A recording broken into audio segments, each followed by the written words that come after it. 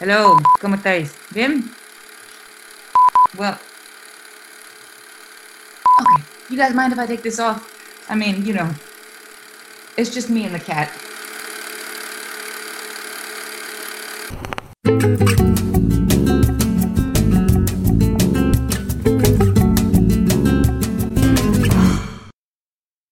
Welcome back to the Metropolitan Culture Corner. We're so happy to be with you, even though we're all still kind of in semi-quarantine, phase 1, phase 2, phase nadie sabe. We don't want to let culture go by the wayside, so we're here again, you're here again. We're super excited today to speak to our guest, Jorge Rodriguez Girada, or Guerrada, depends where you live, a Cuban-American artist living in Barcelona. He works in various mediums, including sculpture, but is best known for these amazing, massive portraits that he creates, which are sometimes in the format of a mural on the side of a building. Sometimes they're terrestrial interventions on the earth, and they can be seen from the air. From street art in the 1990s to his latest large-scale terrestrial series, the thread running through his work always is that there is a message behind it. They're not just pretty pictures. He has been asked to create works on the streets of Barcelona, Beirut, New York City, in Belfast. And the only problem for me is that this interview can't be 3 hours long because this guy is just so interesting. So thank you for joining us again this month. Sit back, relax, take off the mask if you are maintaining social distance, and let's go. What I try to do is I try to be able to give some kind of solace to people who feel like they're disenfranchised or, set apart. If we can give things as examples of how we can be together in a time when we feel more diverse than ever, then I'm winning. I mean, my thing is, I truly believe that we are in this all together. I would like to start at the beginning because in the 1990s, what you did was not street art, so to speak, but culture jamming, which not everybody is familiar with that is. So could you explain what that is and what inspired you to get started in that in the first place? I went to a sort of like a multicultural college in Jersey City. I mean, I wanted to go to Pratt or Cooper Union, things like this, but I just didn't have the right guidance in high school, let's say. But it was really interesting that I found a lot of people who were activists. And I think that, being taught artwork that was based on abstract expressionism, even into the early 90s, seemed wrong to me, like where there was so much to be said, but then you only had to say it with movement and color. I looked back at who my heroes were growing up, and I was really big on the Mexican muralists. I was really big on, Picasso's Guernica as a way to bring attention to the refugee crisis. So there was artwork that was doing a different task, as opposed to being just something that goes great as a collector's item that matches your couch. There was artwork that was hard-hitting and important and really engaged in its moment in history. The culture jamming was basically an outpouring of that direction in the streets around New York City and New Jersey at that time, changing billboards. And so there was a disproportionate amount of advertising in minority areas. And then when you would go to an affluent town, there was one billboard that says, "Buckle your seatbelt." Oh, but you came from this really activist roots with a very clear purpose behind your art. So then coming from New York City and ending up eventually in Barcelona, how did being in New York and then ending up later living here, how did that influence what you do or change your perspective on what you do? I wanted to get away from the direct culture jamming, like changing billboards thing. That was sort of this stylistic device used. It ended up being almost usurped by the advertising companies themselves. They started basically attacking their own ads on purpose to get more press. They would do big banner pieces in front of buildings when they're doing, the renovations of the facades. And they would actually tag them themselves, messages that seemed against, but they were actually for the ad. So the whole thing ends up being taken away from its original direction. So coming to Barcelona was a way for me to get away and start over. I fell in love with party walls, las medianeras of Barcelona, where they tear down buildings and you have these very old surfaces, wallpapers, paint. You could see where the rooms, where the lines of the other rooms were, where the bathroom was, where the steps were. And I started doing portraits in charcoal on those talk about the passage of time, the importance of everyone's, identity and history and the destinies that we have. Because some of your biggest pieces don't last. I mean, the charcoal portraits on the sides of the buildings that wash away in the rain, or this massive piece that was 37,000 square meters called Perpetual Flow in Ouarzazate in Morocco, which was created with gravel, basically. And they have these really important messages, but they go away. So how is the ephemeral nature of some of these pieces important in terms of the concept of the piece itself? Not a lot of artists would be willing to work on something that's that massive just to have it go away. Like the pieces that were done with sand and soil in Belfast or in Amsterdam or in Washington, D.C. on the National Mall for the Smithsonian, they were actually allowed to be created because the area needed sand and soil to be added. So you're basically allowing yourself to become part of a synergy of everybody that wins by making it happen. It's very complex to get those permissions unless everybody's on board. The city, the property owners, the population, what's the story being said and how does it help later once it fades away. The one in Morocco is actually staying, and it's actually that gravel is being replaced by desert scrub, like desert plants that are really, really sturdy.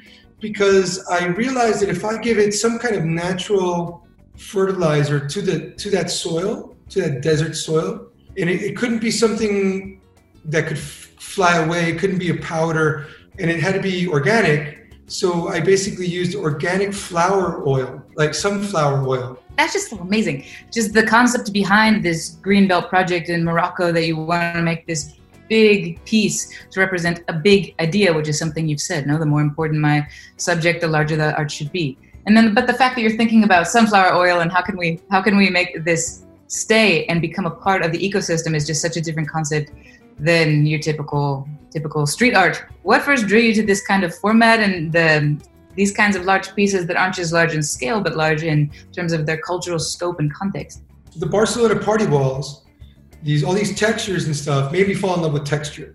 So my gallery work is really based on texture, from my sculptures all the way to the drawings on old 200-year-old wall surfaces.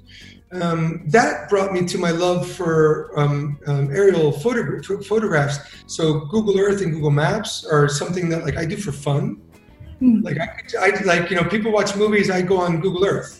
And I love the texture, like if you could make a piece large enough so it becomes part of the terrestrial image from above, then you're making a statement of that city or that location in a different way, trying to, appeal to a larger consciousness. I'm not necessarily going to a deity or a god or a religion in general, but I'm talking to our consciousness, the fact that we see ourselves on this planet as one people. These works, like some of your best known works, for example, this massive portrait of Barack Obama, or this piece Out of Many One on the National Mall, which was in 2014. And they're not just big portraits of someone, they're these concepts like the Out of Many One that was a composite of many immigrant faces. So how does this concept of diversity and the questions that we're still dealing with even in 2020, how does all of that end up informing what you do in the spaces that you do it? Because that's a responsibility as well. It's not just a question of pretty pictures in my head, let's put them on the ground, no? No, it's a question of lots of dialogue. It's a question of listening to the people that you think you should listen to. Going into a location and actually trying to invoke my view of what their future should be is a mistake. All you should ever do is give a voice to people who have already found the solution, not try to create your solution for them. And I think that respect is something that I try to hold in all the work that I do. When I was researching, which by the way was problematic because I just watched all the videos on your website. I spent 4 hours just watching everything because it was just so interesting. But I was reading about this project that you just completed a couple days ago, which is this massive, it's 20,000 square feet, right? It's a memorial to the COVID-19 victims in New York, but specifically, it's the face of an immigrant doctor. And he was part of this organization of doctors called Somos Community Care in New York that are made mostly of Chinese and Latino doctors, and they treat the people that are the most marginalized of this entire gigantic, massive city, no? What was that like? I mean, just the emotional experience of creating work that's so not only physically big, but physically big, but like spiritually or emotionally timely and huge in the face of everything the world and especially marginalized communities are going through. You know, it's the African American and Latino communities that are disproportionately hit. But these are the poor people who are like actually running the trains, running the buses, cleaning the hospitals, making sure that everything still works. And anybody that can will stay home because they have enough money to feed their families for 2-3 months. So it still, you know, the amount of deaths still ends up being racially, biased. And this is why I wanted to be, completely involved in creating this piece. Was that different than creating some of your other projects, even though I know they all have their own social meaning and their own human content? Yeah, they were all difficult. I mean, like, for example, Wish in Belfast was difficult because there was a lot of people who just didn't want anything talked about. The little girl that I did in Belfast is one of the first children born into a Catholic and Protestant family in Northern Ireland. And it's called Wish, right? So the little girl hoping for the future. And everybody could take it in their own way, but you hope that they want to take it to a positive way. And do you hope that with the pieces that you do that it will cause people to stop and think or to change something about their opinion? Because in the end of the day, every human that's going to come across your work is going to experience it in their own context. So do you believe in the power of art to teach people as long as they have an open mind? Not necessarily teach, but to actually open dialogue. Just basically have them think about the possibilities. What kind of feedback do you get from people? Do you get pushback, or do most people tend to see the coming together aspect of what you do? No, I got pushback in every single one. But that pushback comparatively is like 0.5% compared to the thousands and thousands of people who are just so thankful that it's done. But you always get haters. You get people who just hate change, hate the other side, hate you, hate themselves. And so they're going to be vocal.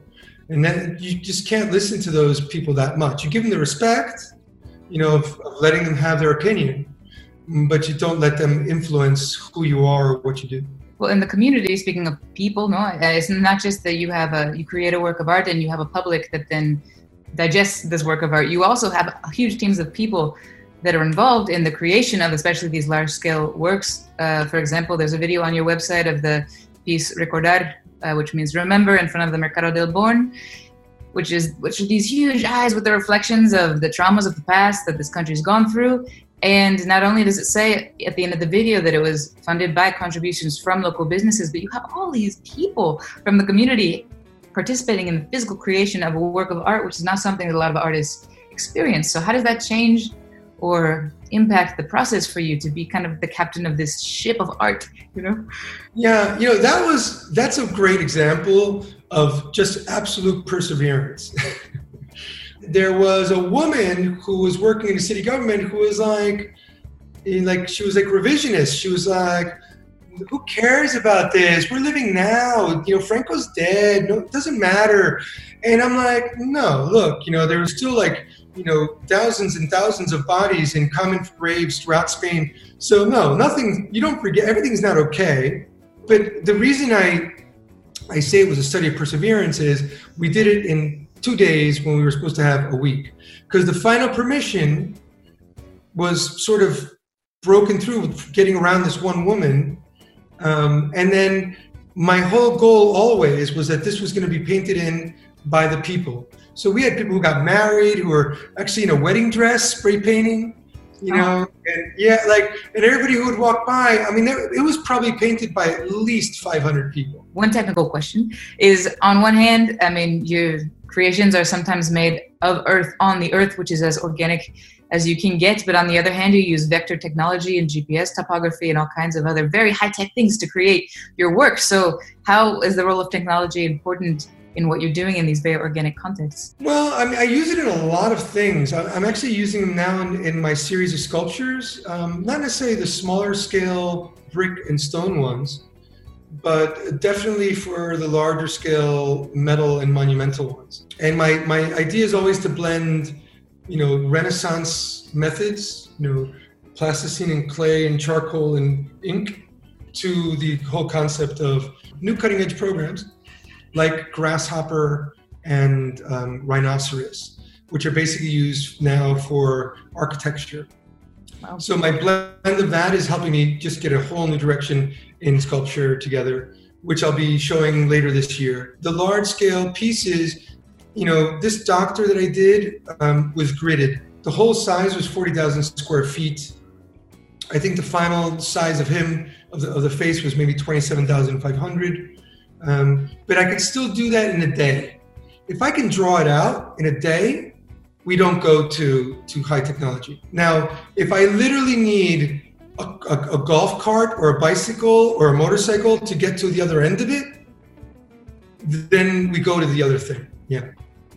Well, it's been such a pleasure to speak to you. Most people they have their talking points for how they want to promote their work, and they don't talk quite as much about the personal meaning behind it. So for me, it's been more interesting to hear that from you than just explaining, how some famous person once told you that they liked what you do. So thank you so much for everything. Thank you everyone for tuning in every month to the Metropolitan Culture Corner, because as you see, this little corner that we do, whether it's a Hard Rock or whether it's in quarantine, is to shine the light on people who just, you see this, right? That they should be heard. Tune in next month too. I don't know if we'll still be in quarantine. Ya veremos. We'll be speaking with the head of the Prostíbulo Poético based in Barcelona. They also have been in New York, in Madrid, and they are an organization that is super interesting. If you don't know what a Prostíbulo Poético is, you will find out. And I think because it's just me and the cat, I'm not going to put the mask back on. Do you guys mind? Is that okay?